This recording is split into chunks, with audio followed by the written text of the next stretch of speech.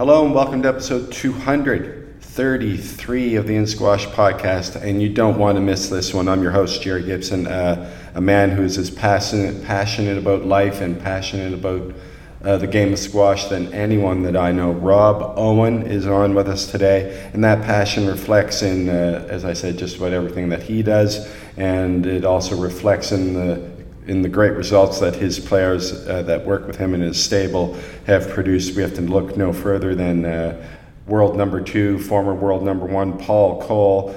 He's also got S.J. Perry, Dimitri Steinman, Jazz Hutton.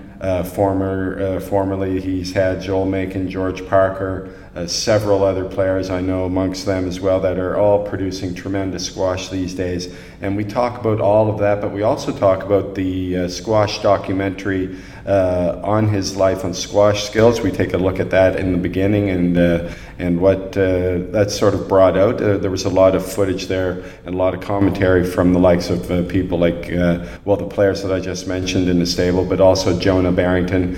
And Rob is very proud of having Jonah in his corner, more like a father figure to him. And we talk a fair bit about that. We also talk about growing the game of squash. And it was he, along with Peter Marshall, Danny Lee, Laura Massaro, and Nick Matthew, have set up the independent squash minds, and he fleshes that out a bit for us and how they're looking into and their plans what their plans are in terms of growing the game. We also get his thoughts on the outdoor squash venues that we've had recently. Most recently, obviously, in Cairo, outside the pyramids. There were issues there, and Rob has his thoughts on that. Also, England's impressive result at the World Junior Teams there, with the men winning it. And Rob has had a hand in coaching several of the juniors along the way. And we talk about that and so many other great topics here. You don't want to miss this. But before we get started, just want to say a quick word about our sponsor, Open Squash. They're a New York-based nonprofit dedicated to bringing thousands of new people into the sport by making it more accessible and more affordable for everyone.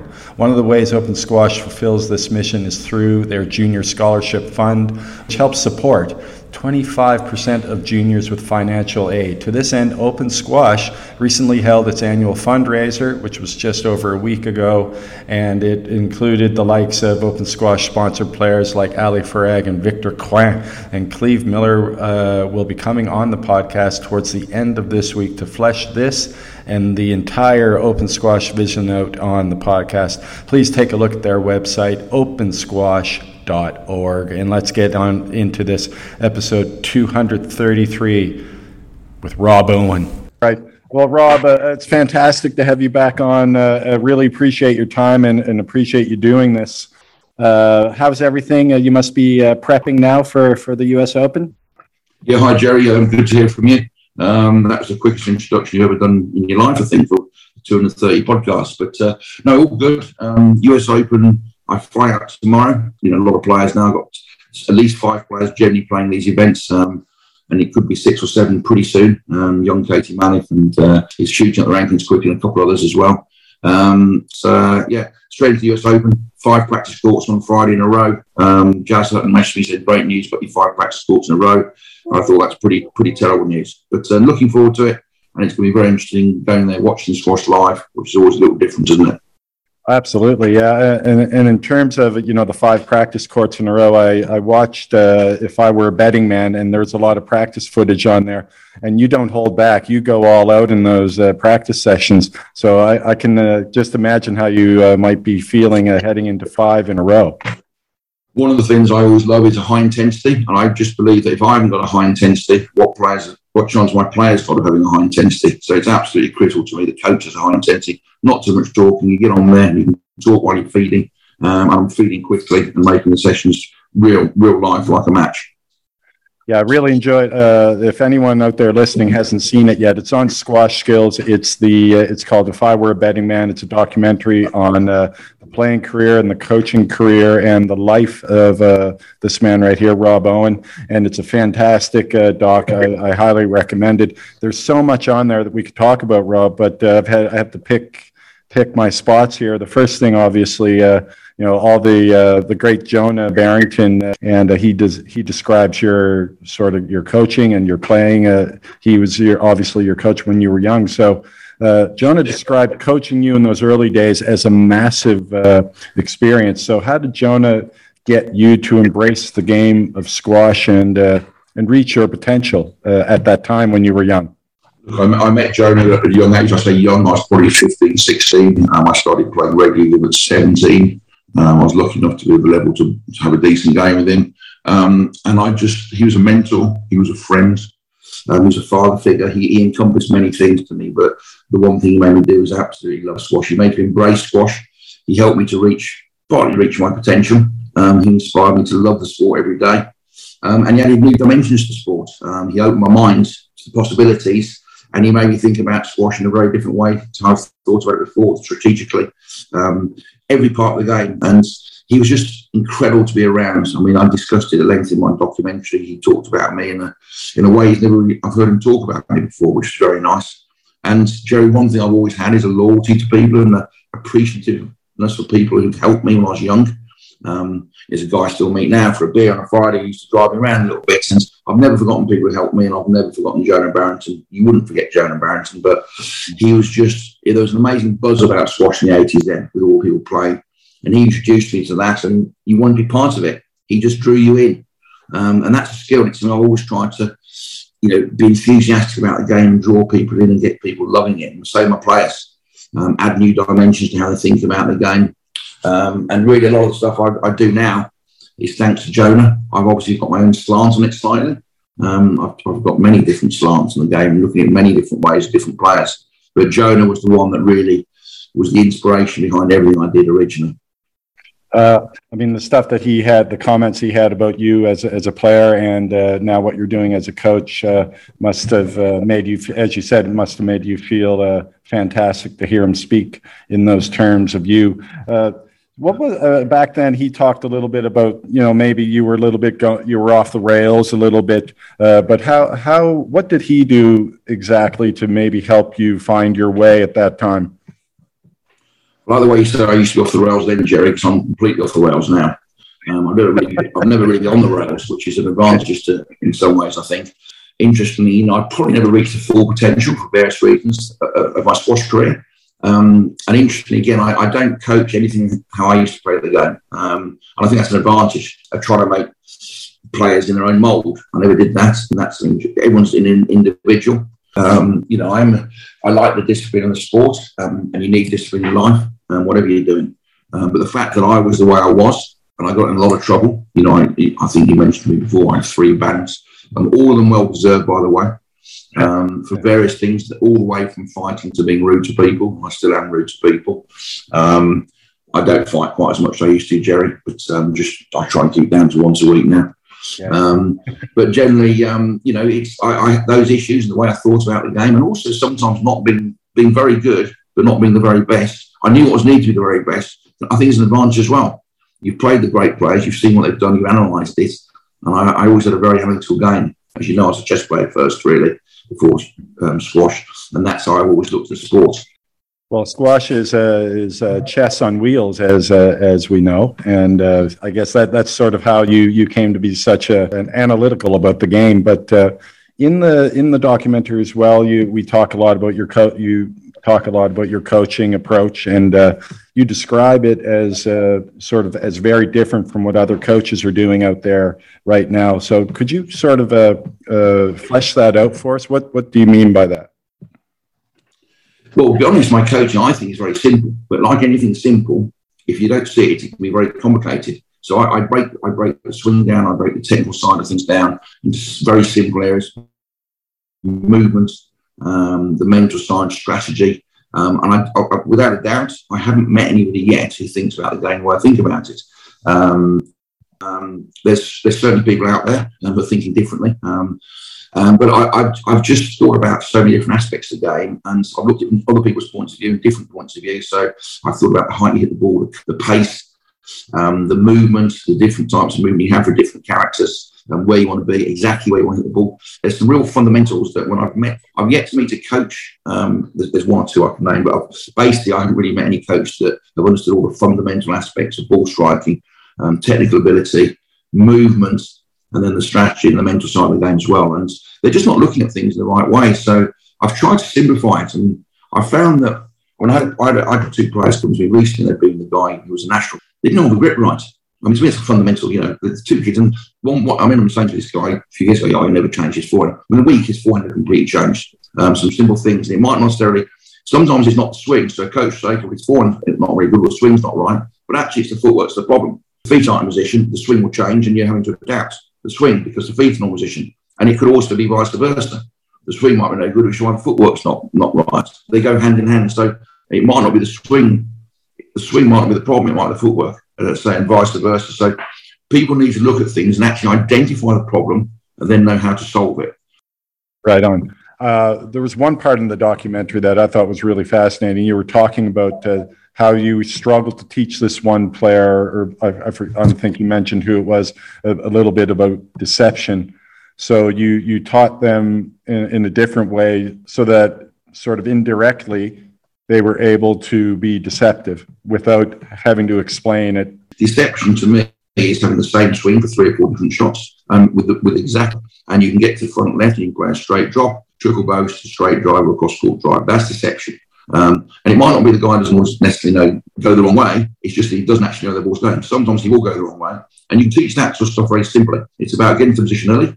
All of a sudden, if you're there early to rack it up, and the ball hasn't reached you yet, guess what? You're holding the ball. That's hold. And you can do that very successfully and very simply. So most of my players actually hold the ball. And I've never seen a coach teach it, apart from Rodney Martin. I can teach a hold very quickly. I had a young lad the other day, he literally just started 2 weeks. He suddenly sent it the wrong way, and he didn't even realise he'd done it. He hit a cross-court drive, and the other guy went charging to the side. So that's very satisfying because his racket was up, his feet position. He had the option to hit both, and he just chose the other one. But it looked exactly the same. And the guy went the wrong way, and he couldn't believe it. The bloke turned around and smiled, and I said, "What are you smiling at, mate?" He said, "Well, I've sent the wrong way." I said, "Well, brilliant." And they sort of, they just get it quickly like that. And all of a sudden, deception comes in, and they realise they're doing it. People who try and be deceptive generally aren't. That's my rule. So there's lots of forms of deception, and it doesn't work consistently either. So people who do this massive big swing and then a slow drop shot, it tends to be terrible. Occasionally it'll work 1 in 10 and people do spectacular, but people who try and be deceptive generally aren't deceptive. I'm reasonably deceptive and people struggle to read me, but I'm often not trying to be deceptive at all. It's just it's a natural thing as part of the swing and part of the movement. Yeah, I guess like you say a lot in the documentary, it's sort of a byproduct of good footwork, isn't it? Good footwork and good technique will bring about deception and understanding the various options you have. You teach people to open their mind to actually see the options in different spaces. And once they become aware of the space, they're there. And by getting onto the ball in a certain position, you can create a space in another position. And you take the ball, generally, if you take a ball before the other person's back on the tee, a space will be created because it might be a space front left, it might be back left. And by creating one space, you generally create another space because then the opponent's then trying to protect that space that's been created, and thereby creating another space by moving quickly in the wrong direction or to the ball where they think the space is, and therefore there's another space. And again, this is very simple stuff to me, but it's probably sounding a little bit complicated to you, but it's not. Yeah. Never heard anybody talk about it. Have you ever heard anybody talk about that before, Jerry? Not in those terms, no. No. Well, there you go. You learned something today. I'm going to learn something for sure. I'll have to go back and do it again. But your friend Rob Wright, he was fantastic on the documentary. He had plenty of plaudits and also some great anecdotes about your time spent with him. He said one of your greatest strengths as a player and now as a coach is to spot weaknesses in a player. So does this ability to identify your players' weaknesses, like the players that you're coaching, stem from your early days spotting your opposition's weaknesses? I think that goes without saying probably. But when and how did that part of your squash brain develop? Look, first of all, it's very nice for Rob to talk about that because Rob is one of the best betting brains in the country. He's the Times tipster. semi-professional gambling. He's one of the best betting brains in the country, so he's all about strategy, and which is one of the reasons we clicked. Very early days, we got on very well. We discussed, the mathematics of it, the probability of things happening, and he realised pretty quickly because I was obviously betting at that stage, and I brought that to my squash. So from a very early age, I looked at squash differently. I looked at probability, I looked at patterns, I looked at strategy a lot. And I always do, and that was part of the chess thing. I also thought 2 or 3 shots in front. I thought if you play a 3 or nick both, they have to play cross court in a certain position there. You get on to the next volley on your forehand, that goes down the wall, they charge back, and then you play a volley boast, for example, or a straight drop. So thinking those patterns ahead, I don't think there's many people talking about that sort of thing. And you'll be amazed if you actually watch a match next time, Jerry, how many patterns occur again and again. And certain players they'll always have a pattern. Even random people, the pattern may be random, but there is a pattern. And people who are sometimes very deceptive and walk in a certain area, they'll do the same thing again and again. So if you watch closely for these patterns, you can see it, and that can be a weakness. Once you realise and identify the patterns, you can understand what shot you're going to play, all the options, and there's no point being on the tee if the bloke's not going to hit the ball down cross court, for example. Just stand across like someone like Ali Frag will stand across the backhand side. He knows he's not going cross court, so he'll step across. So he's looking at patterns. One of the things like Paul, for example, was to teach him how to hit cross court when they weren't expecting it. So the pattern was broken. So that's sort of interesting sort of strategy things I always looked at from a very young age. And that's one of the things I love, because it's a challenge, isn't it? It's a mental challenge in trying to work out what someone's going to do, work out what their strengths are, work out where they're weak. I was probably the first person really to really use that sort of height against someone like Ali, which is one of the great skills in the game, which has lost a little bit. I mean, I always loved watching someone like Nick Massey play, because latterly in his career, he used the height of the court brilliantly well against Mohammedan people to slow them down and mix the pace up. And that wasn't a negative shot, by the way. That was a really positive thing Nick did. Some people seem to think it's a bit boring hitting lobs, these beautiful lobs and things. And it's one of the great skills of the game. Same as a beautiful drop shot. These are subtleties. And I love the subtleties of the game and the skills. And I always want to encourage my players to use that. Yeah, Peter Nicol did that really well as well. He used to lift the ball extremely well. And that would, a lot of people thought his game was boring, but that enabled him that opened the court up for him. And he used that little flick, backhand flick fake that he employed at the end of his career quite a bit. Yeah, look, I think a lot. Even when I coached Joel, people don't think Joel was very skillful. But there's a great skill in being a defensive player. It's a skill, like being an attacking player. It is very skillful. Often those defensive guys are actually more skillful, because to get a ball back tight under pressure and to a perfect length, or lift the ball, is a fantastic skill. It's not boring at all. But I mean, people don't understand. Maybe they think that's a bit boring, but they want to see cross-court nicks. But any idiot can do that when there's fresh air around the ball. Just slam the ball, slam dunk it, cross-court nick. It generally is a terrible shot. But hitting a perfect lob and, good drops and tight balls, hitting a perfect length at different paces, different heights in the front wall, someone like James Warshaw, is an unbelievable skill and incredibly difficult to do. And unless you play the game at that level and you're under pressure doing that, you don't quite realise how difficult that is, because everything's going to be perfect. Absolutely perfect. So it's not a lost skill, but the best players have always done that. And that doesn't matter, whether it's this year or 40 years ago. Jonah Barrington, one of the best lengths I've ever seen. It was just immaculate. And it was just textbook length, glued to the wall. If a ball's glued to the wall, you can't hit a cross-court nick. You can't play shots. It doesn't matter. You're just banging your racket into the wall. And if you can't match that skill, you're in a lot of trouble. Yeah, for sure. One thing you mentioned as well in the documentary, and it's kind of connected to this, you talked quite a bit about solo practice. Some guys are like doing 2 hours of solo practice, and you got to wonder, people often wonder, how did he get that good? Well, it's a lot has to do with that. Just wondering, like for a guy like James Willstrip, and I know he spent a lot of time on court doing solo practice, which explains exactly what you were saying, just how tight he hits the ball from everywhere on the court and how accurate he is. Just if you don't mind, Rob, just in terms of the importance of solo practice, how much do you emphasize that with your players, and how important do you feel it is? I think most professional squash players should be doing solo practice at 5 or 6 times a week. And that can vary in time because you need to do it that suits you. So some people can only concentrate for 45 minutes. I see people do a solo for 2 hours, and it's a waste of time because they're messing around, they're not focusing, they've got headphones on. I don't allow headphones for my players. Solo, don't like it, you can't hear the noise of the ball, various other things, but it's critical. And the most so-called talented players I've seen over the last 40 years, I've met all of them just about, they've all done a lot of solo practice. And people said I was talented. I don't think I was particularly. It was just I hit more balls than other people. So I practice these things. If you keep practicing them enough, you'll get it. You get a touch, you get a feel, you can experiment.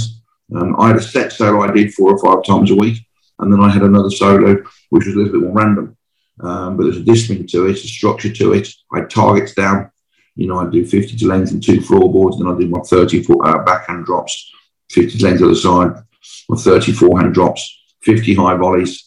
And then I do my volley drops and etc. And it went on like that. It was a set amount.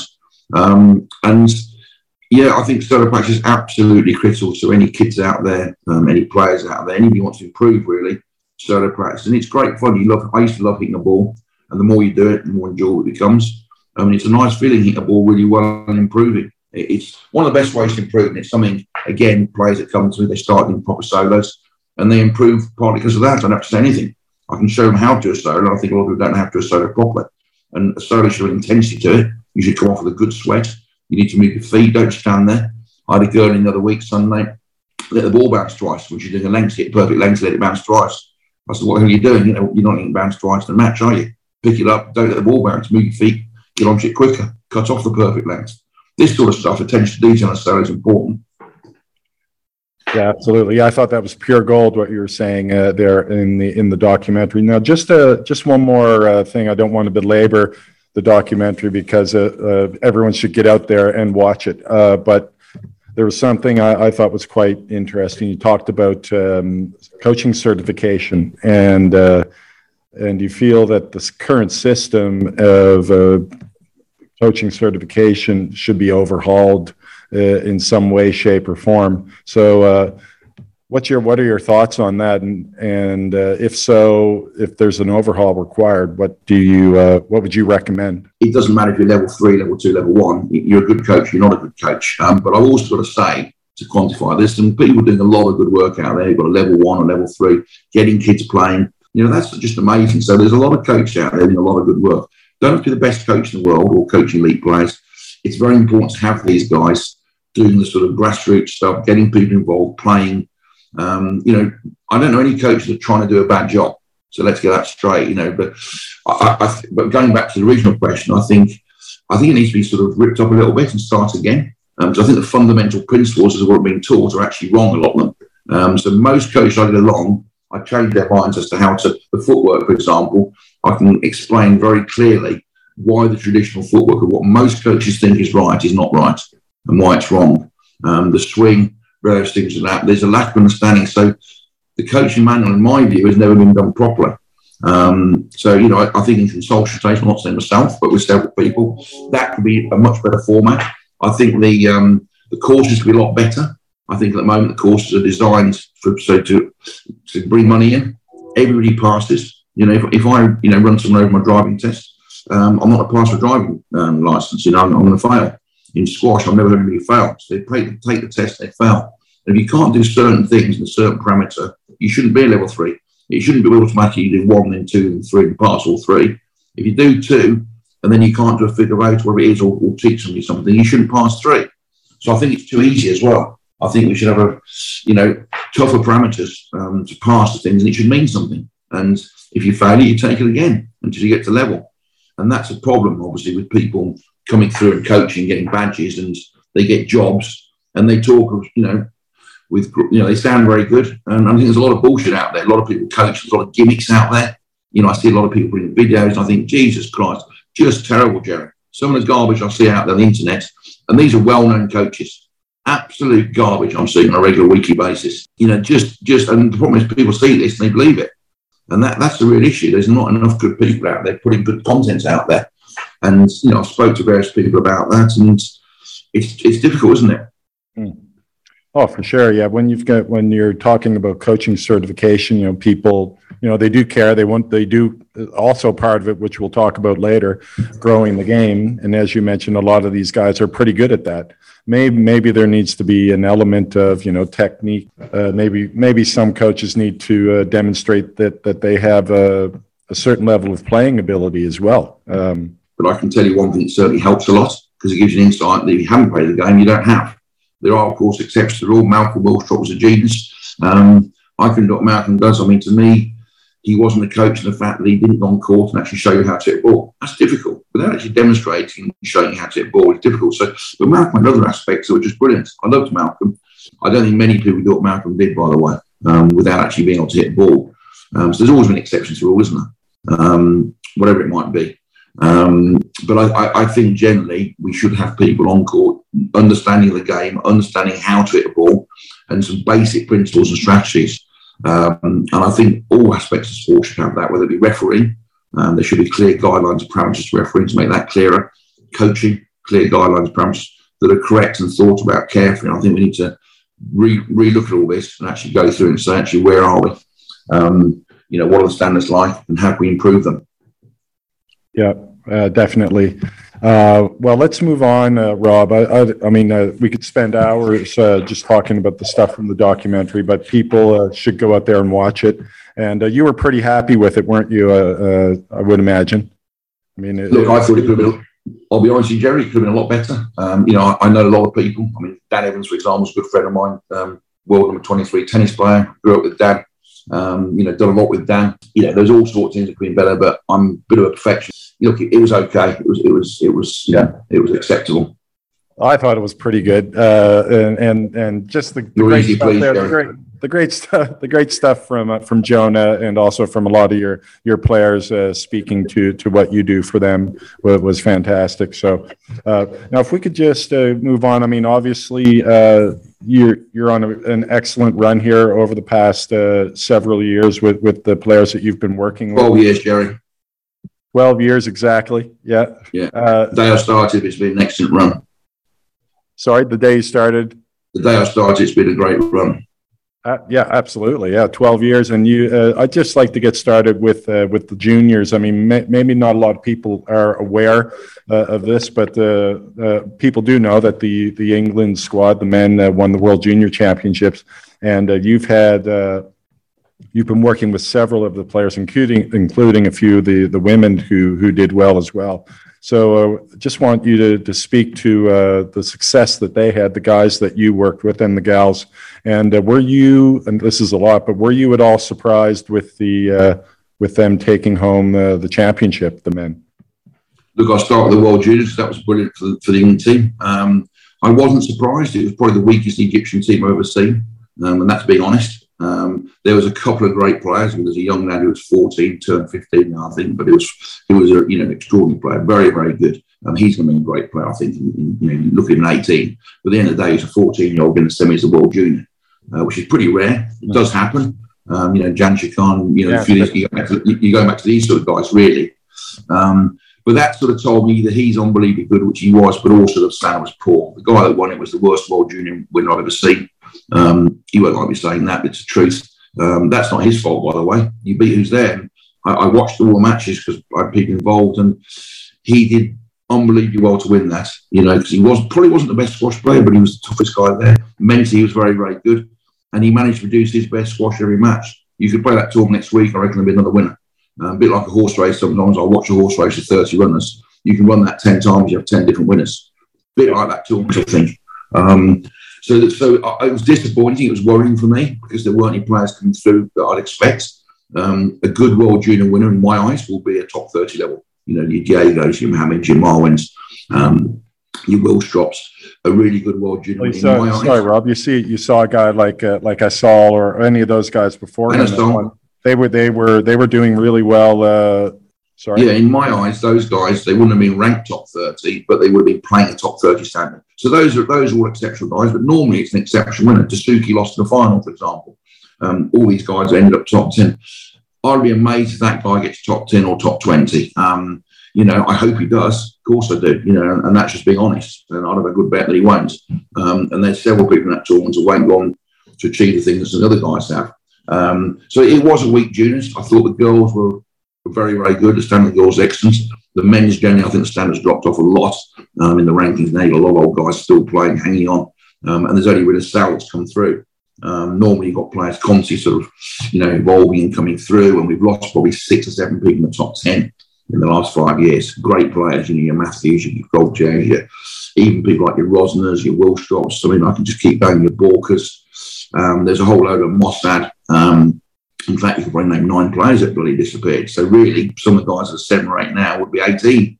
Or maybe the same standard as those people I'm talking about, or slightly less. But the standard has dipped a lot. I mean, that's pretty obvious if you look at the ranking. But I mean, look, that's the way it is. We have these dips and troughs, and we've had an incredible period for a long time. The last 10 years has been the golden era, really. But back to World Juniors, because I've worked with Jonah Bryant and Sam Osborne-Wild, both great kids, both have a talent, both can hopefully play full-time and on to successful careers. Both can improve a lot. Jonah is pretty exceptional talent-wise. I enjoy working with him. I did a little bit of work with him when he was 13. He's now come to me full-time, and he's improved enormously since I took him on in December, really. The astronomical improvements. And Sam Osborne-Wild, he won the final match, which was so pleased with Sam. He's improved a lot in the year. He beat the young Egyptian guy we were talking about, and he didn't just beat him, he battered him. Best result of his life, most satisfying result, and I was really proud of them both. That's why I love coaching those young kids. Hassan Khalil is another lad I coach. He got the final of the British Junior Open, which is another extraordinary result. I think he saved about 15 match balls. He's gone to Princeton.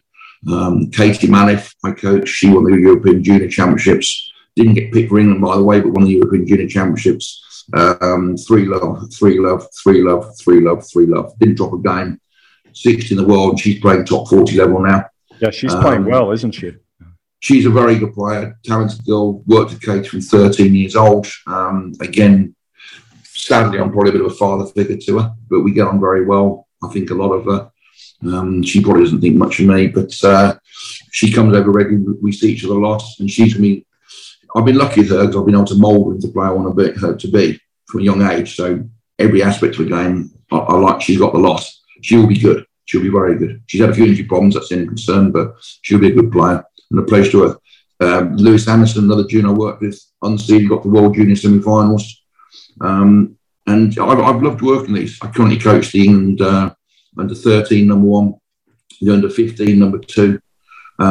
So I've had a lot of success with these juniors, and what I do seems to work. They enjoy it, which is fundamental to playing as a junior. They look at the bigger picture, which is important to me. So when I get a kid at 13, I imagine how they'll play at 17 or 18. I don't look short term. It often works short term, but I look at the bigger picture. What sort of player is he going to be? What sort of player does he want to be? Does he want to be a shot player? Some people don't want to be a shot player. They might want to be a bit more defensive and use athleticism. The physicality of the game they might enjoy. So I'll have that discussion. I'll look at it and I'll have a vision of how they're going to play squash. And a lot of my players haven't been ranked high, but they've been the best players in the country. At the moment, they all are ranked high, but that will happen. But I couldn't care less. I say to my players, one thing I always say is, would you rather be ranked 20 and the best player in the country, or would you rather be ranked 1 and the 20th best player in the country? And of course, they always say, well, I'd rather be ranked 20th the best player. Now, most parents need to tell on board more because they're obsessed with rankings. And I couldn't, it's not worth a carrot to me, that ranking. I just burn it, rip it up, and, you want to be the best player. Focus on your squash, enjoy playing, and the results will come. So just wondering, do you ever bump heads with parents in regard to expectations? I can just imagine what that conversation would be like. I don't bump heads with parents at all, because if I bump heads with them, I'll turn to piss off and they're not involved. So it's a very simple conversation. It's a very short conversation generally. Don't get me wrong, I'm a parent myself. I get on well with parents.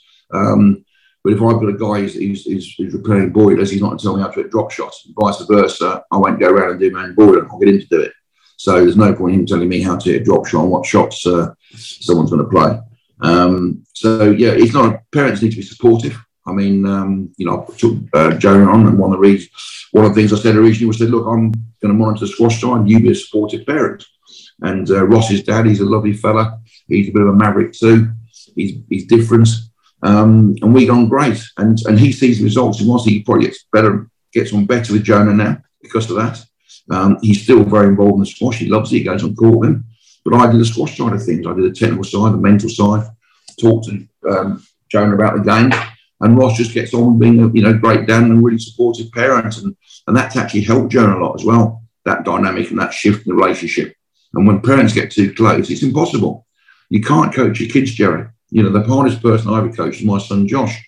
And, it's impossible because you're too close to it. You have to remove yourself. But parents sometimes can't help themselves. I see a lot of kids now being held back by parents. And the parents don't mean it. All they want to do is do their best. But inadvertently, they're affecting the kids, their performance. They make them nervous. They make them edgy. They make them not enjoy it. They have arguments about it. So coaching the parents is sometimes just important, and get them to step away. And someone like myself, I just remove that situation. I take the piss out of them a little bit. I say, okay, well, you come on, you show me how you play that shot there. And of course they can't. I mean, half these parents don't play the game, Jerry, Yeah. And if I embarrass them to go on court, say, well, just show me your forehand drive. I want to see you cut that and then play a boast, low boast, hold it. Of course, they just embarrass them. Everyone laughs, but there's a real point to that. And you say that to them, and then all of a sudden they go pretty quiet, and they let you get on with it. Yeah, for sure. Well, it sounds obviously that you're really proud of the work that you've done with the juniors, and keep up that good work, Rob, because that's where the future lies for Squash England. It's one of the joys of sport, Jerry. It's one of the joys of sport, working with young kids, making them better people. And to me, it's very important, not just on the squash court, but off the squash court. So I take them out for nice lunches. We do this and that, and and it's teaching them how to interact with people. Talk to adults, mix, and if they don't end up being squash players necessarily, they've got that for life. They've got sort of social sort of etiquette and skills that they can use anywhere in business, at university. So it's very important. I think off the court it's just important, teaching them to be good people. And that's something I always respected. Again, go back to Malcolm. People often reference Malcolm with these sort of things. And all his players behave so well. They're just good kids, Yeah. And that's just brilliant. And I look at some of these people, the way they behave to these players, I think, Jesus Christ, I wouldn't coach someone like that. I'd be putting my foot down. And I think a lot of responsibility does come to the coaches. Now, of course, as people, we can't always control what they do, but you do have a choice to coach them or not. And it doesn't matter. I mean, I've got rid of a few good players in the last 12 years who have been very, very good for either not appreciating things, for not behaving in a certain way. And it hasn't been public out there, public why, which sort of splits up, but it's normally been because they haven't appreciated, they've been very selfish, haven't worked in a group particularly well. Some of them being complete bastards, you think, Jesus, what a tosser. And you only realise what people are like when you don't coach them, Jerry, as well, by the way. But, you have to be the bigger person. And, if you're not happy with that. And there's too many people out there still coaching people who behave poorly. Sal being a private example. If I coached him, he wouldn't behave like that. Or I wouldn't coach him.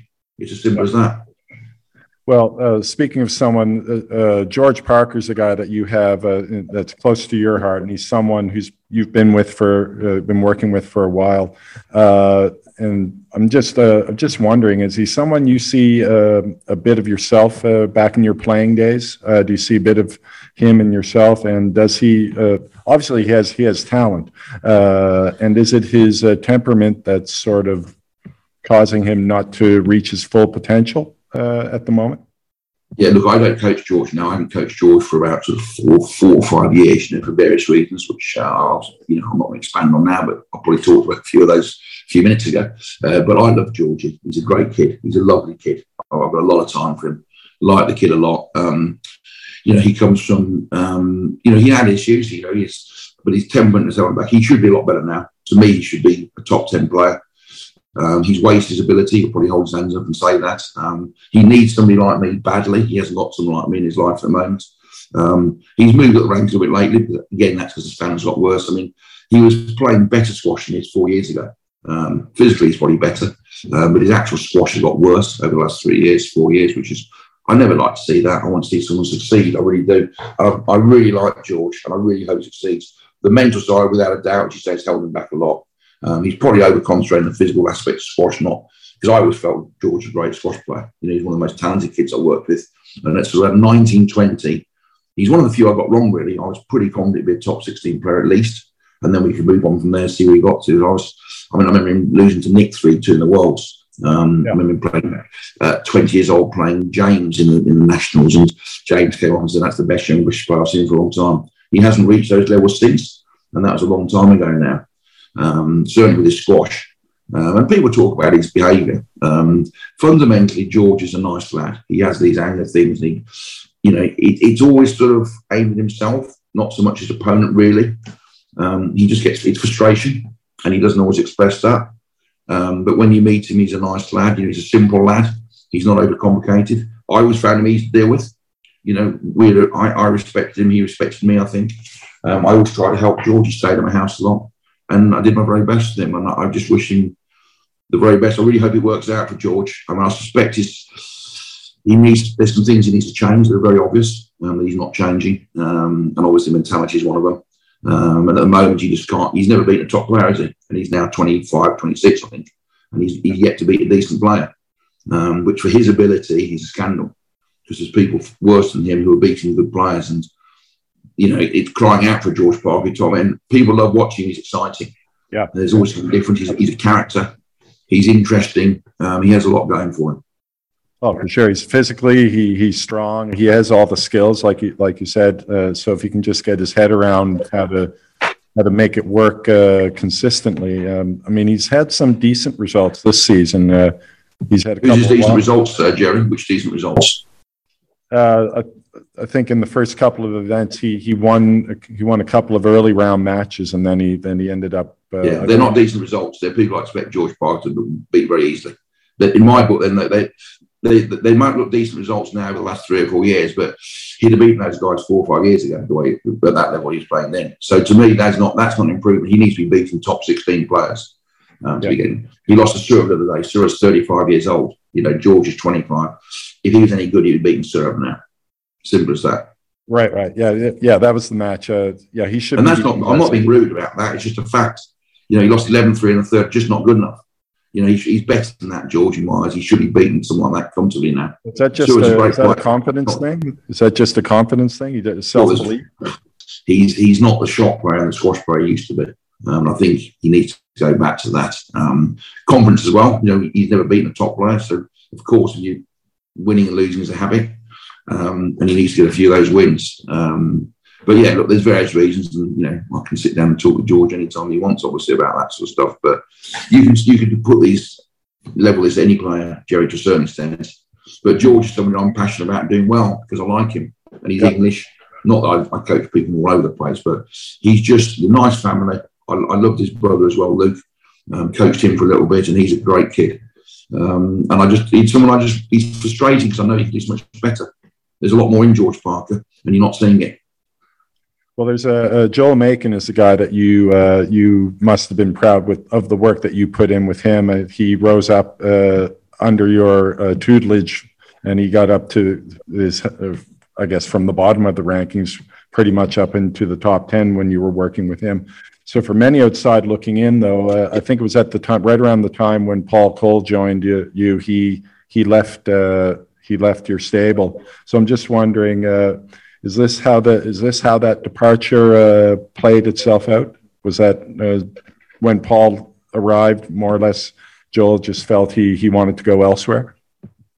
Look, some of those things you have to ask Joel. I mean, look, the fact of the matter is I'm pretty confident. A lot of people say this. If Joel was still here, probably where Paul is now. It's certainly a lot better than he is now. That's obvious. He lacked direction for a little bit and he got worse. Probably playing to a similar level now. I was very impressed in the Commonwealth Games final.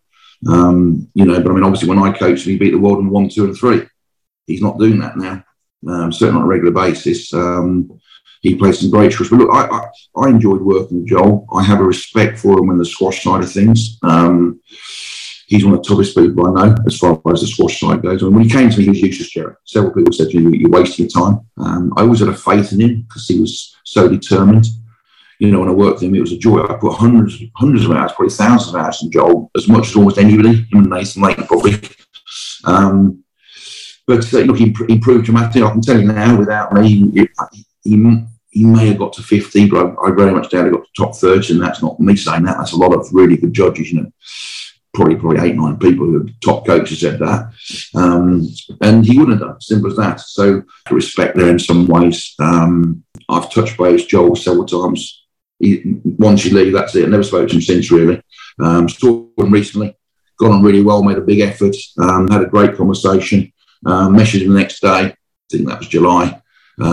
Really nice to hear Joel, and being the bigger person. And didn't hear back from the bloke. Never, not even replied to your message. So he can be selfish. So, I'll say that publicly. Never a phone call. We looked after him, fed him and his family, not a word from the family, not a word from Joel. And these will sound like tough words. But, I speak to other coaches and have the same thing. I spoke to Nick Matthews this morning. It's someone who just treats him very badly. Rodney Martin, some of the players treats him. And you never know what people are like, Jerry, until you don't coach them. And there's some black hearts out there, and there's some good hearts. There's some all sorts of people. And look, maybe me and Joel end up becoming friends. Obviously, the Paul thing, Paul coming on board, probably I didn't realise that. Maybe I genuinely thought when Paul came on, that'd be brilliant for Joel. Joel was like, whatever he was, 10 or something, or 12, whatever he was playing at top level, same as Paul. I thought I can improve them both. I knew that Paul improved a lot when he came to me, and I said that to Joel. Maybe Joel didn't like things improvements. I don't know. I haven't discussed it. But I genuinely felt Joel was always my number one player at that time. I'd said that to Paul, and I thought it'd be brilliant for them to work together and get 1 and 2 in the world. And I genuinely think that would have happened. He would definitely be better now. He'd improved a lot from playing Paul, and he'd be in a different situation now in many, many ways. He'd be loving it. Sure, he still loves playing now. But look, never say never. Hopefully we'll be very good friends again. We've done a lot together. We achieved a massive amount. When I had him, he was hopeless, and he ended up beating the top 3 in the world, as I say. So there's always that there. Hopefully he'll look back in 10 years and think, yeah, do you know what? Rob probably helped me a little bit then. He never talks about it, which is a joke. I'm still talking about Joan and people, who bloody drove around at 16, 17, never forgotten people who helped me. A lot of these guys just move on, forget. And I didn't charge Joel either, people like that at the start. There's never any sort of financial thing. I didn't get any of my time, really. It cost me fortunes, hundreds of thousands coaching people, Jerry. And you just do it because you love it. I spoke to Nick Matthews this morning. I said, he loves it. David Cameron, I was on the phone before you. They just love helping people. Rodney Martin has done so much to help people. Can't emphasise how much people like Rod have done. And I'm picking out 3 names there, but there's hundreds of coaches throughout the world helping people put their time in, volunteers. And I just want people to sort of appreciate that. And someone like myself talking about that might make people think, you know what, we've got a guy down the road who's helping us. Just say thank you a bit more sometimes. Appreciate what they're doing. I think that's really important in sport because it is a selfish sport, Jerry. Mm-hmm. And we can all be selfish, but we are trying to put back into sport. And I think players need to put back more in sometimes and be appreciative of just both sponsors, the sport itself, and putting something back into sport and people around them who've been important and help them. I think that's an important point to make. Well, the documentary and the players that spoke about how much they appreciate you was fantastic to listen to. And one of the female players that I've had here on the podcast a couple of times, SJ Perry. I always enjoy talking to her. She's an incredible talent, as we all know, with the racket, and probably I would say the best with the racket in the women's game. But it's enabled her to get where she is. I forget I'm not sure what her ranking is. I think she's top 10 still. She's likable. She's funny. She's intelligent. It's great always talking to her. What's it been like for you working with her over the years? Because I know she can be a bit quirky as well. Yeah, look, I love SJ's quirkiness. She can be difficult. She can be awkward sometimes a little bit. But I love her. I do love SJ, and she's somebody that I've thoroughly enjoyed working. She's a challenge to get the best out of her. And sometimes getting 90% out of SJ is like getting 100%. Someone like Joel, for example, was so easy because he just tried so hard every time, which is one of his brilliant quality. And it sounds obvious that, but some people don't actually try 100% all the time, Jerry. It might surprise you, but so getting 100% out of something in a session is difficult. She can overcomplicate things, so giving the structure is a challenge. Making it play with simplicity, using that ability in different ways, making her she can get the ball back cool. But she's look, at the end of the day, someone like SJ, I'll always be very good friends with her. I like her a lot. I want to help her. She's a real talent. She's probably the best ball striker in the world. Because she doesn't move anything like those top 3 girls, and yet she's still beating them all. which, when you think about it, she's got to be a better ball striker, a better player. Because for her to beat those guys and those girls, she's moving at half their pace sometimes. You know, there's just balls she can't get back. They get back comfortably and play a shot. So the fact she beat Shabini twice or 3 times in a row was extraordinary. Yeah, what I find, Rob, with SJ, I mean, any ball that's sort of left open, they're in trouble, right? She's going to do something special with it, and then, you know, it's just a matter of her being able to get to the next with the balls that come back to her. But when you say special, we go back to that thing. She's got a very simple swing now. When she first got to technically, she just pulled back and she used to flick everything from behind her, and she used to use her ability to in fives all the time. And one thing I did was get her to in fives less. So instead of in fives in 50-60% of the match, she now in fives is 20. She'd always have to in fives a bit. But now, if the ball's loose, she can hit straight drop, she can cut across 14, she can hit a quick post, or she can hit a drive. She's got a lot of options with the same swing, and she's very accurate. And she has an ability to pure ball striking like not many girls have. I mean, some of the sessions, I'm doing a session after this with her, and some of the sessions we do, the quality is as good as a lot of the boys. But what the boys wouldn't realise, she's a better player than most of the men. She's actually a better squash player. She really is. If you take the physicality out of the game, it's pure ball striking, the way she plays, the intelligence, the skill level. She's a better player than a lot of the blokes that I coach and have coached. The blokes wouldn't realise that. They probably don't like it, but it's like Shabini, to me, is probably the best player in the world. I really believe that. If you put bloody Paul Cole's legs in them, Jesus Christ, it'd be a joke. Yeah. So how can, is there any way of dealing with SJ's movement, or is that just something you have to live with and hopefully work around? Look, you work on these things, you improve them. She's never going to use Usain Bolt, is she, mate? You know, nor am I. But I mean, you know, you work with what you've got and you improve it. It's never going to be a strength, but you try and get it smooth and, you know, you get a fitter. It's like everybody, that is a weakness of hers, and everyone has those weaknesses. I mean, and yeah, that's what we keep doing. Yeah, that's my weakness these days, just the movement, but trying to stay fitter and get around the court a bit better. That's the key, I think. Now, you and I... I told you no talking about your squash, Jerry, in this interview. Yeah, we won't go banned. That and golf, mate. Banned. Yeah, banned from the podcast. You're right. Thanks, Rob. I'll take that and I'll write that down now. Now, we've talked about you and I and several others. Rodney Martin, actually, we've talked a little bit about Mustafa Asal, and I was just wondering. This came to mind. If Mustafa decided tomorrow that he wanted to turn over a new leaf, let's say, and he came to you, would you take him on? No, I'm just thinking, you know, knowing what your views on Mustafa, you might not, but if you did, how would you begin to change the way he plays so that he can let his amazing, I mean, he's an unbelievable ball striker, his squash ability do the talking rather than this other stuff?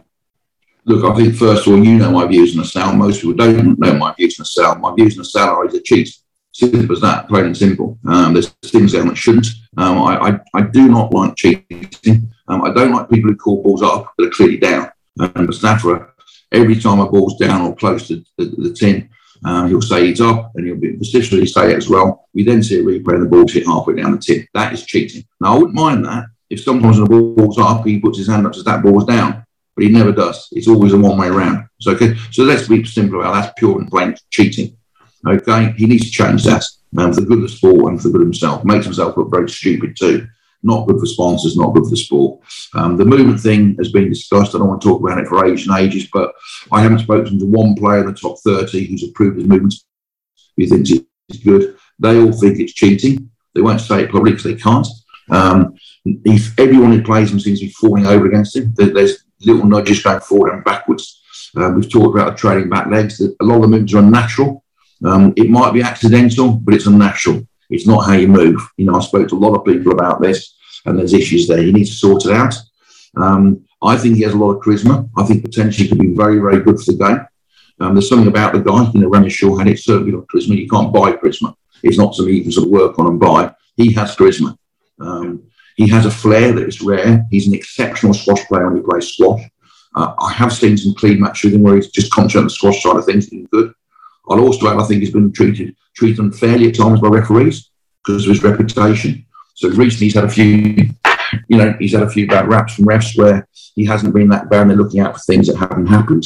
But he's brought that himself, Jerry. Yep. So that's an issue. Back to the question, would I coach Mustafa Sal? If he cleans his act up, well, let's see if that happens. I wouldn't coach him while I'm coaching Paul Cole. Looking back in hindsight, maybe it was a mistake to have two top players, but, you want to work the best guys, and I'm in a situation I want to help people.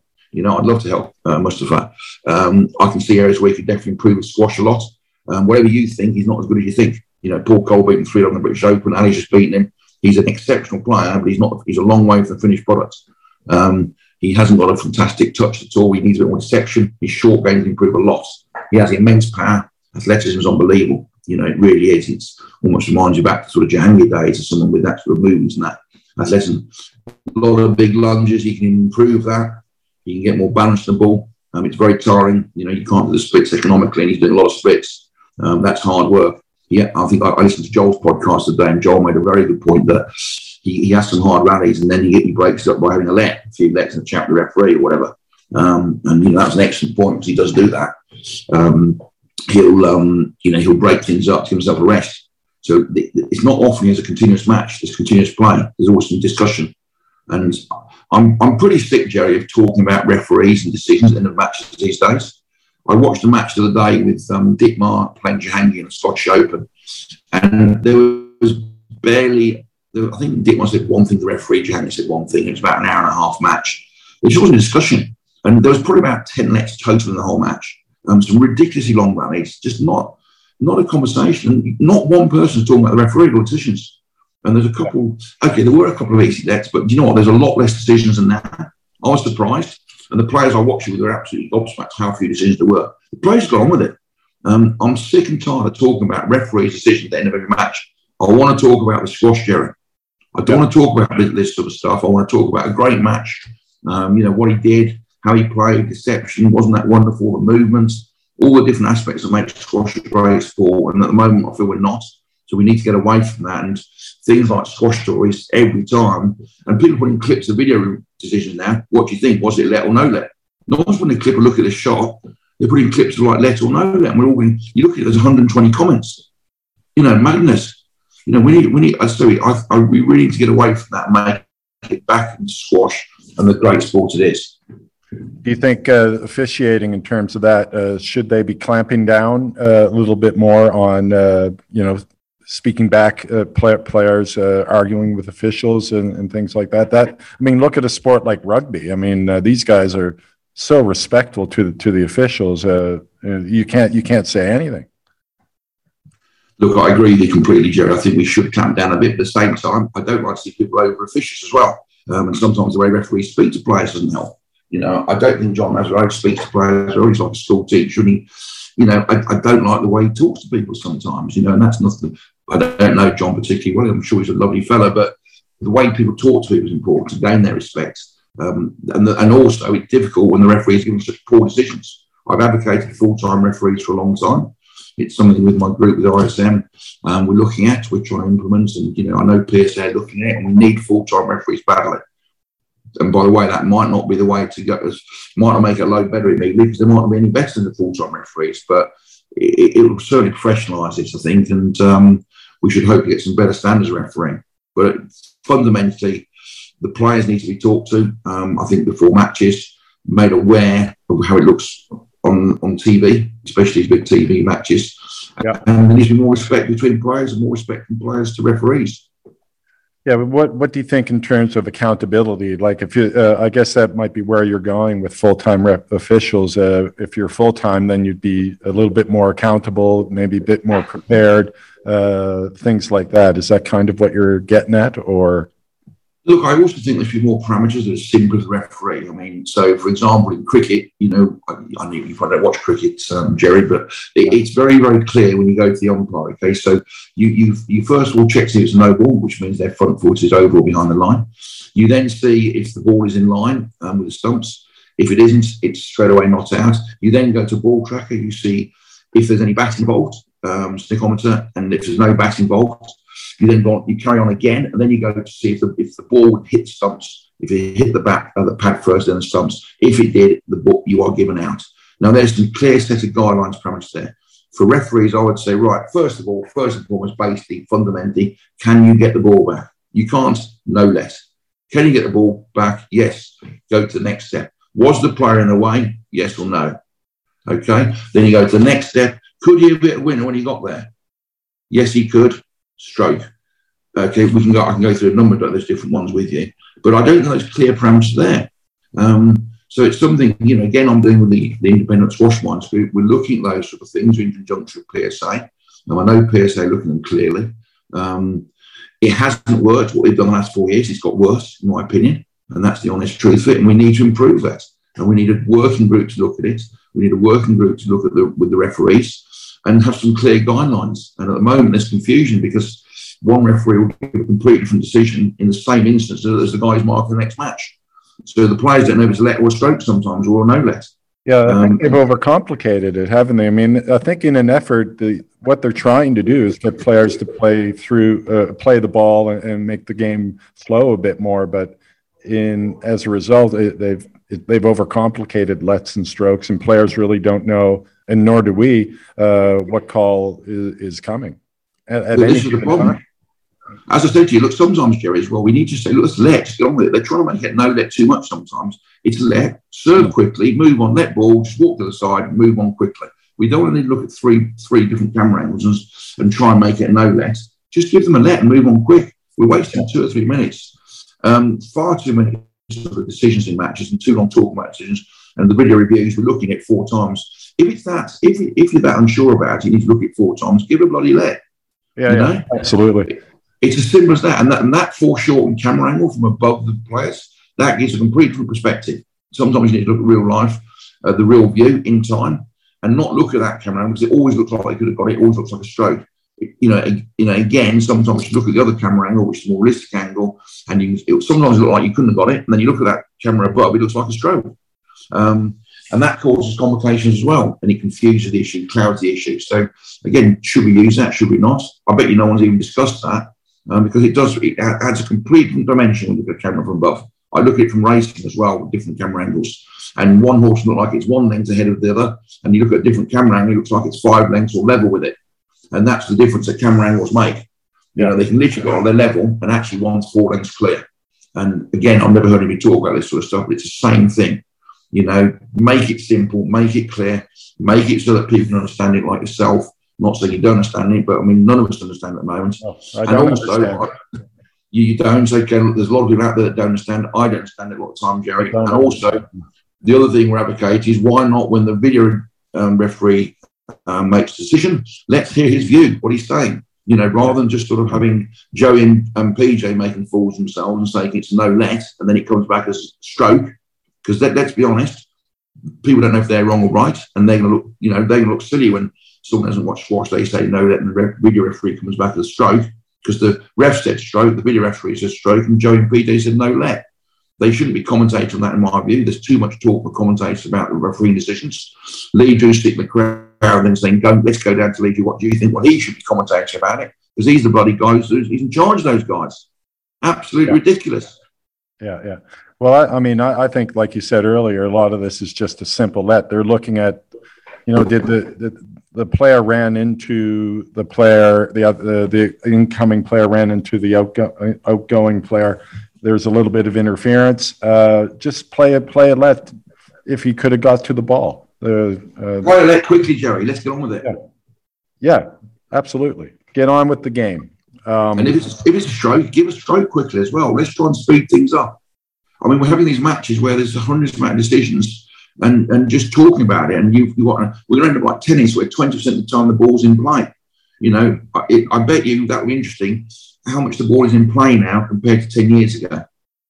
It wouldn't be as much because there's a far more talk in video reviews. The ball in play continuously far longer 10 years ago. I'd have a very good bet on that. Yeah, I think maybe the video review, they need to revisit that as well, because that's basically maybe the cause of the slow play and the delays that we have. Well, they have reviewed, haven't they, Jerry? Because you're now allowed 4, aren't you, in 4 games? You used 4 in the first game. Yeah. So they have changed that.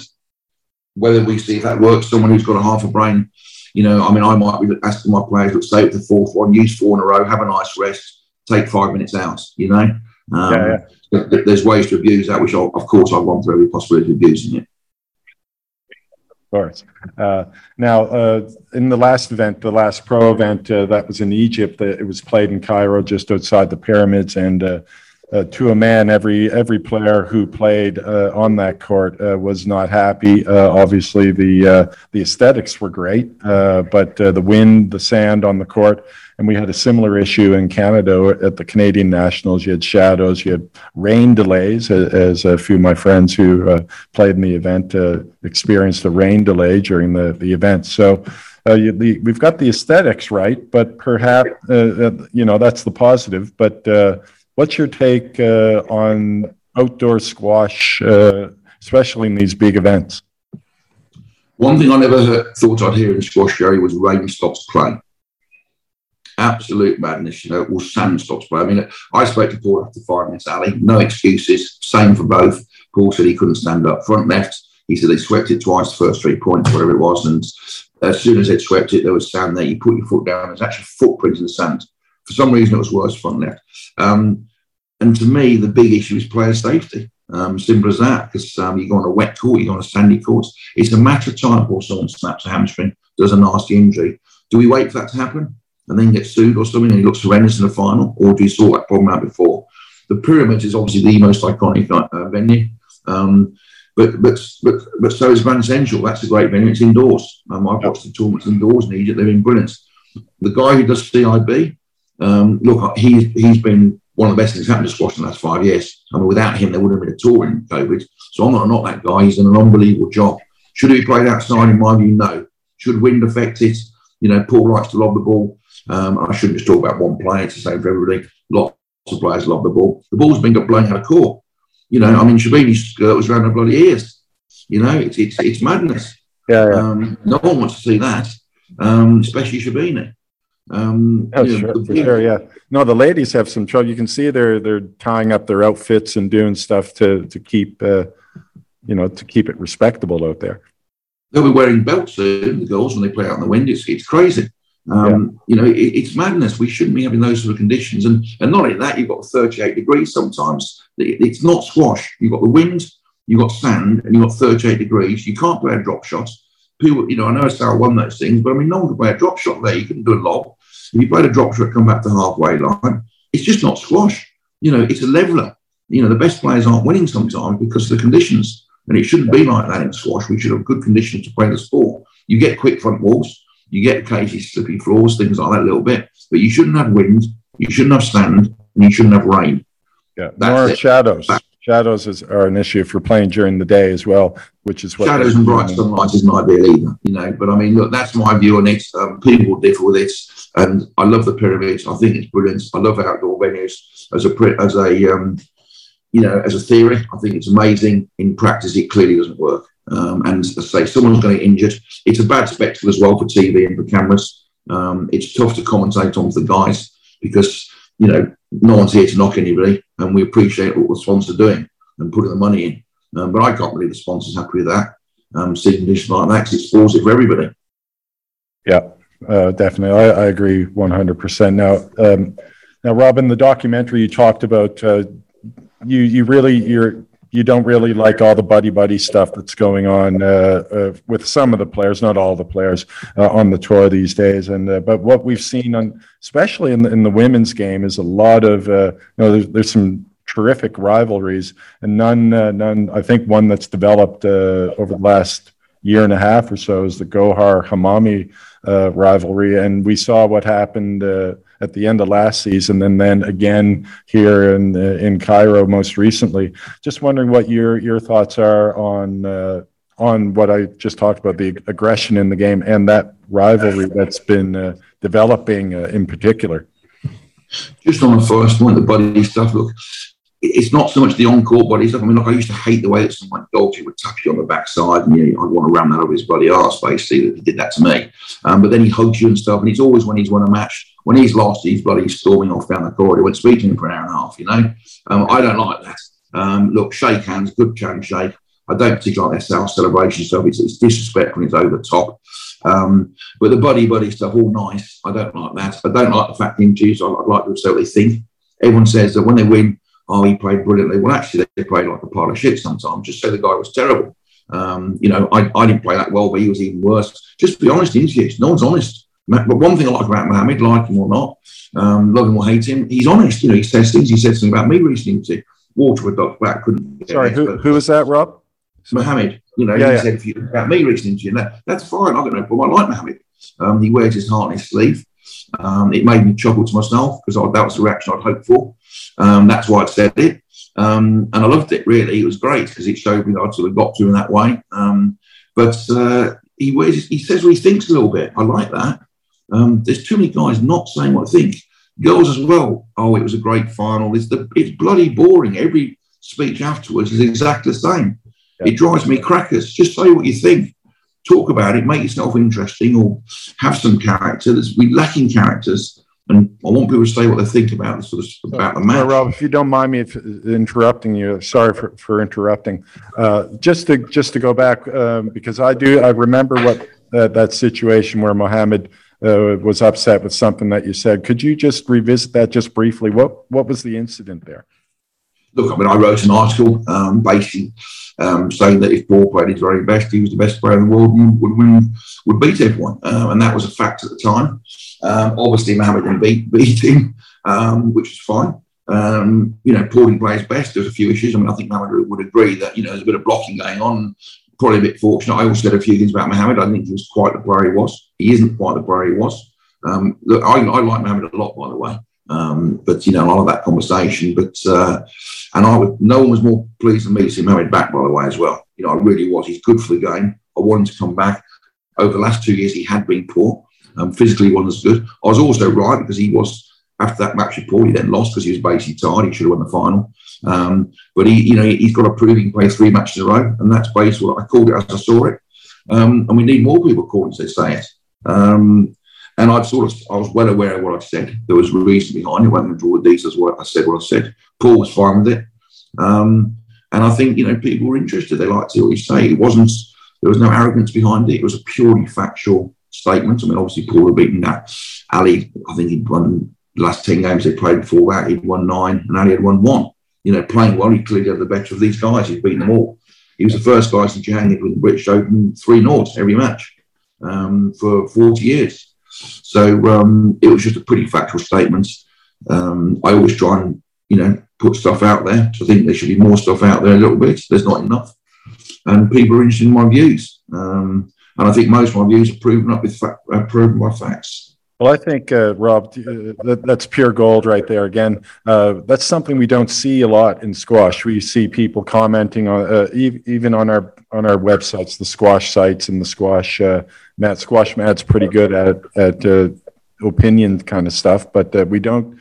It's not like you would go on, like when you watch an ESPN guys talking about football and they just slag so many players and coaches. You never, ever really see that in squash. It's just, I guess the game's not big enough, but obviously. Again, let me just quantify that. I'm not there to slag anybody off. I wasn't slagging Mohamed off in any way. Say no one's more happy to see. No, I didn't mean that. Yeah. No, I know you didn't, but that's how it could come across. So I want to qualify that. It's not what I'm trying to do. I'm trying to give people insight into what goes on behind the scenes, insight into matches, which, I'm a professional gambler. I get most things right. I've made a living out of getting things right and being better than everyone else. You don't know anybody else who's a professional gambler. There's no other squash player that's done it. I've made millions of pounds betting on sports. So I get a lot of things right. So, whatever people think, they might think that's a bit arrogant. That's another fact. And I have a view, and I don't mind expressing that view. I think it's good people express views, and most of my views are very thought out before I say them. I don't say things to say the same things. If I do, it's because I'm having a bit of a laugh and a joke, and people don't sometimes see that sense of humour, which I do, believe it or not, occasionally have a sense of humour, and people smile. But they're thought out, and they're basically factually based. If I don't know about something, I went to have to open heart surgery tomorrow, Jerry. You'll meet people who tell you how to do open heart surgery tomorrow and just bullshit their way through life and they fuck all about it. I'm not one of those guys. If I know how to do something, I'll tell you, and I won't tell you how to do it unless I'm pretty sure I know 100% I'm right on it. And that's the way I talk. Just wondering, just to get back to the previous question, what are your thoughts on the Gulhar Hamami? What happened at the end of last season with the ball? where Gohar just hammered Hamami with the ball and really didn't apologize. At the end of all their matches, they never really look at each other. They just walk off the court. It's box office stuff every time they play. Look, at the end of the day, they clearly don't like each other. That's fine. I think it's important you have a bit of respect in some ways, which even if it's just for squash, might not like as a person, have some respect for squash. The incident happened, I had sympathy with Gohar, quite simply because she had an incident earlier in the match. You have to take these things in context. She had an incident earlier in the match where she hadn't played the ball and had got a no let. So in her mind, she was straight away thinking, look, I need to play the next one. The mistake she made was absolutely welting the ball as hard as she possibly could, because she doesn't like her. And that was a mistake. She shouldn't have done that. She should have tapped her if she's going to do that. So the referee was at fault again. That's a situation called the referee would give a no let. Hanya was moving across. By the way, I love the way both those girls play. Hanya, to me, is one of the fairest people I've seen girls play in 20 years. Massive respect for her honesty. I've seen her play Naylor a lot. I've seen her play lots of girls. She calls every ball down. She plays every ball she can. So I've got massive respect. But on that occasion, she was coming across the middle quite a lot. And Gohar wasn't able to play a cross-court shot. Obviously, it was unfortunate as well because it was game ball, Jerry. People don't really talk about that. And as a result, she was able to walk off the court. If it hadn't been game ball, I'm pretty sure she'd gone over to her and checked she was okay. It just happened that she held her hand up very briefly. A very brief story, which wasn't good enough, to be quite frank. And she'll probably think in hindsight it wasn't good enough. She should have gone over to her, checked she was okay, and said sorry. And, at least made it look like she actually was sorry. The ball nearly went through her leg, didn't it? There was almost a bloody hole in it. And it was brutal, and it didn't look good for the sport in that way. She should have had a conduct point or something like that against her for that. But again, I think referees, this is down to referees, let's have some clear parameters. Is the person moving in front of them moving across too far? In that case, it's a stroke, and they're not clearing it. Should the person at the back be playing it, in which case it's a no let? And then there's situations where it's a let. So we need clear parameters on that to actually watch what's happening so that players don't have to play it. I also think we should change the rule, Jerry. So I think if someone hits the ball and it's on purpose, I've seen Joel do it a few times, he's hit people on purpose to get a stroke. That's wrong. That should be let. And I'm not just Joel, but I've seen several people do it. That's wrong. And you shouldn't just tap the ball into people and get a stroke because you can. That's the rule. That should be a let. If you tap the ball into someone, they are completely deliberately standing in front of you, yes, that is a stroke. But if you're doing it to try and actually search for somebody and you're playing cross court, it wasn't really a cross court, and you're given a stroke, the rule's wrong there. Change that. Because that encourages people to hit the ball.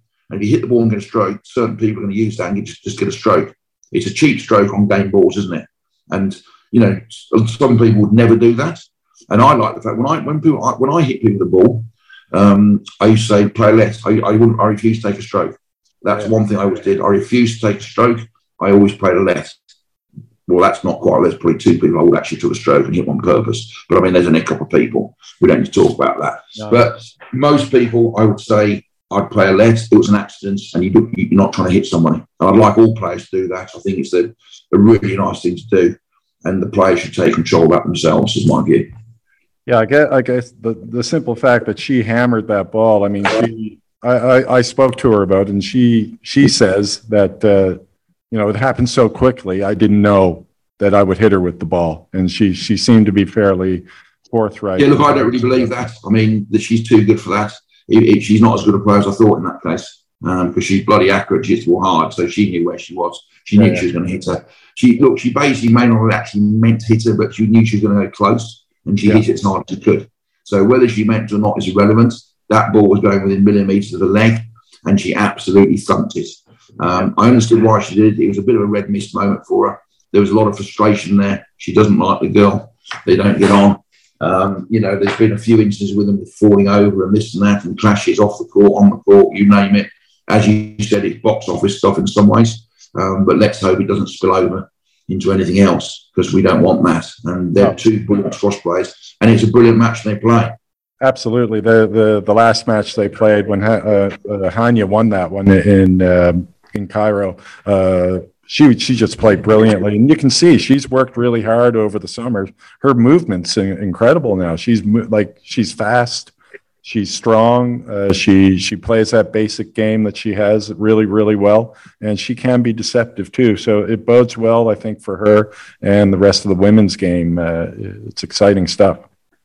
The women's game is getting better and better. You know, it's the men's had a sort of golden period 5 years ago, and the women's is in a golden period now. We've lost Raneem and a couple of great players, but they just need to be replaced in the women's game. You know, the World Junior Champion was very young. There was 8. I watched the Women's World Juniors. There was 8 exceptional players in the quarterfinals, and it's just getting better and better. And from all over the world as well. I know there's a lot of good Egyptian players, but there are players from America, from Europe, from all over the world coming in and competing, which is, again, that's very good for the game and something we're not quite seeing in the men's at the moment. Well, Rob, you've been tremendous with your time, but before you go, I want to talk about growing the game a little bit, and that's something that I like to do a bit on the podcast here. I've had a few people on to talk about it, but you've put together Independent Squash Minds, which is all about growing the game. You've got assembled Nick Matthew, Laura Massaro, Peter Marshall, and Danny Lee, and you guys are sort of in a broad sense, trying to put your efforts towards growing the game, which is huge these days because squash is struggling at the moment, as we know. So just wondering if you could flesh that out a little bit for us. What is Independent Squash Minds, and how are things developing at this point? Look, it was a group I formed initially because I felt there was no real independent body. You talk to PSA, you talk to Squash or WSF, you talk to Australia Squash, wherever it might be.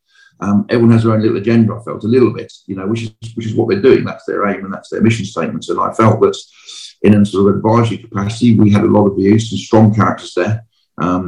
It certainly wasn't the Rob Owen show. I mean, Nick, Laura, they've been great champions themselves. They're current players, virtually current players. They think differently than I do. Peter Marshall is in business. He thinks differently. Danny Lee, he's done some fantastic promotional work. And I just felt it was a group of people that collectively we could make a difference. And that difference was, it might be just people talking to us, coming to us for advice, helping people. It might be promoting the sports, promoting clubs, promoting association. It might be we've done some work with PSA. We strongly advocated weekly rankings. We'd like to think that we had an influence on that, which has recently come in. I felt that tennis did it, and I felt it creates more interest. All of a sudden, you see that Ali was World #1 last week, and now Paul's gone back to World #1. That wouldn't have happened on a monthly ranking. Now, who's going to be #1 next week after US Open? We're talking about that sort of stuff. So that's great, and we had a direct influence on that. PSA had, let's get me straight, PSA had it on their agenda, but we pushed it along. Men's and women's rankings in England squash, which you hadn't had for 20 odd years. We felt that was important, really pushed that hard, and that's just coming into fruition. So that now the young kids, well, if you're number 4 in England, you suddenly went from number 4 in England juniors to nothing. There was nothing. And now that void's been filled. And, there's an England ranking, you see yourself, it might be 65, but then you're playing a match and you go from 65 to 55, and there's a pathway and a progression there, which unless you're an exceptional junior where you go straight into world rankings, isn't there. So that's something we've done. We had a meeting with Squash United a couple of weeks ago, which is a charity which promotes sport in private areas. They put up mini squash courts. They've built 8 so far, doing a brilliant job. We're going to try and help promote that. So we're helping in a number of areas, and we speak all the time. We have Zoom calls. We have a meeting face to face every 3 months. We invite a guest, and the guest will be anything to do with sport. We try and diversify as much as we can. Something we're talking about at the moment is diversity in commentators. I've advocated for a long time. I'd love to see some Egyptian commentators. I think that's really important. I think they're the best, in the sport. I mean, they're mainly Egyptians in the top 20 in both men's and women. And yet we have no Egyptian commentators. And that's not knocking the guys at the moment. But I think it's something that's very important to have diversity. People are playing. And just to have a mix, sometimes it can feel like a bit of a boys' club, the commentary. Professionalise it, get more people doing it. Some people love the commentary. I have a lot of people saying they hate the commentary. Some people hate nicknames. I know you hate nicknames. You don't like them. Some people love nicknames. But there's always improvements we can make. And if we can make suggestions and improve things, and to emphasise that, we want to work with people, never against people. We're not come and say we want to do that or we did this. We're all trying to work with people. And so far, we've had a great response. PSA have been brilliant. The directors there, you know, the Lee Beechell, Tommy Bird and Alex Goff have been fantastic. We've had meetings with them. England Squash, Mark Williams. We're going to meet WSF, you know, all these different sort of bodies, all these different people we're meeting. We're open to ideas all the time. Anybody can contact us. We're just there to try and help and build things up. And, you know, we appreciate the sport. We all love the sport.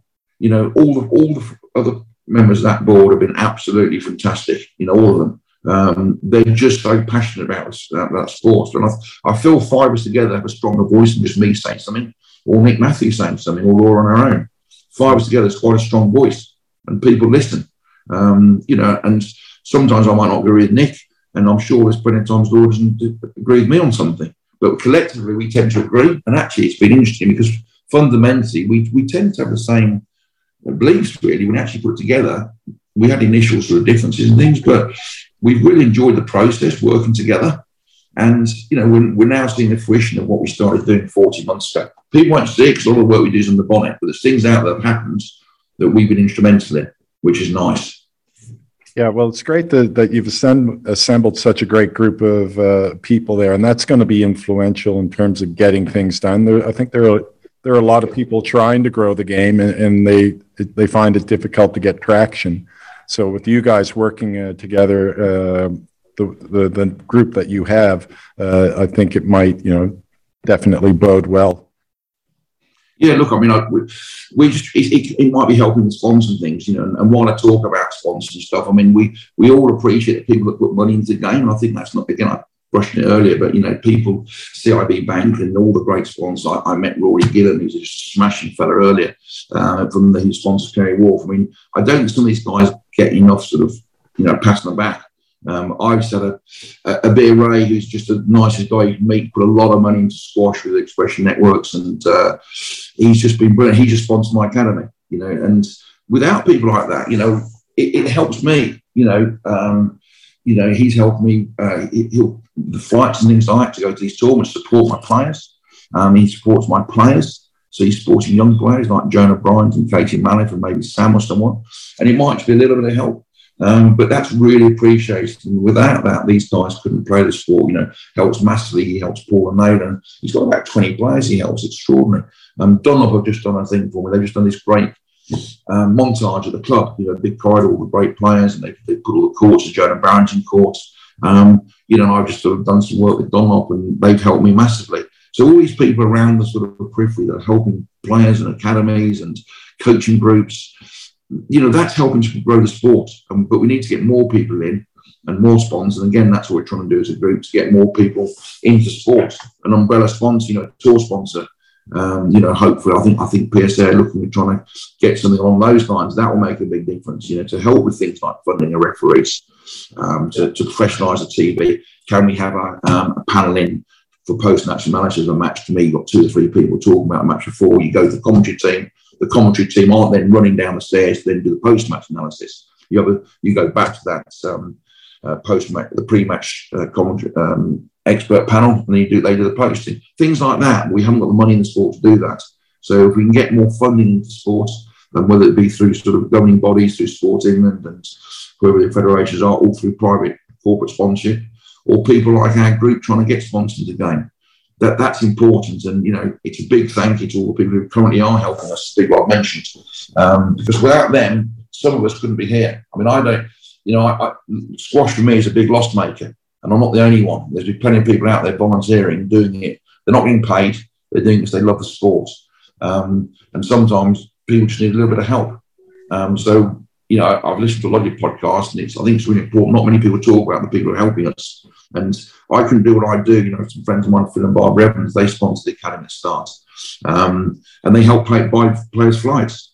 You know, none of the players have probably even spoken to them for 10 years, some of them, because he's forgotten. But I appreciate that. They were brilliant when they first came in, and they put a lot of money into the academy. They helped set it up, and they paid for flights and things, and physiotherapy, and they paid essence, strength condition, this sort of stuff.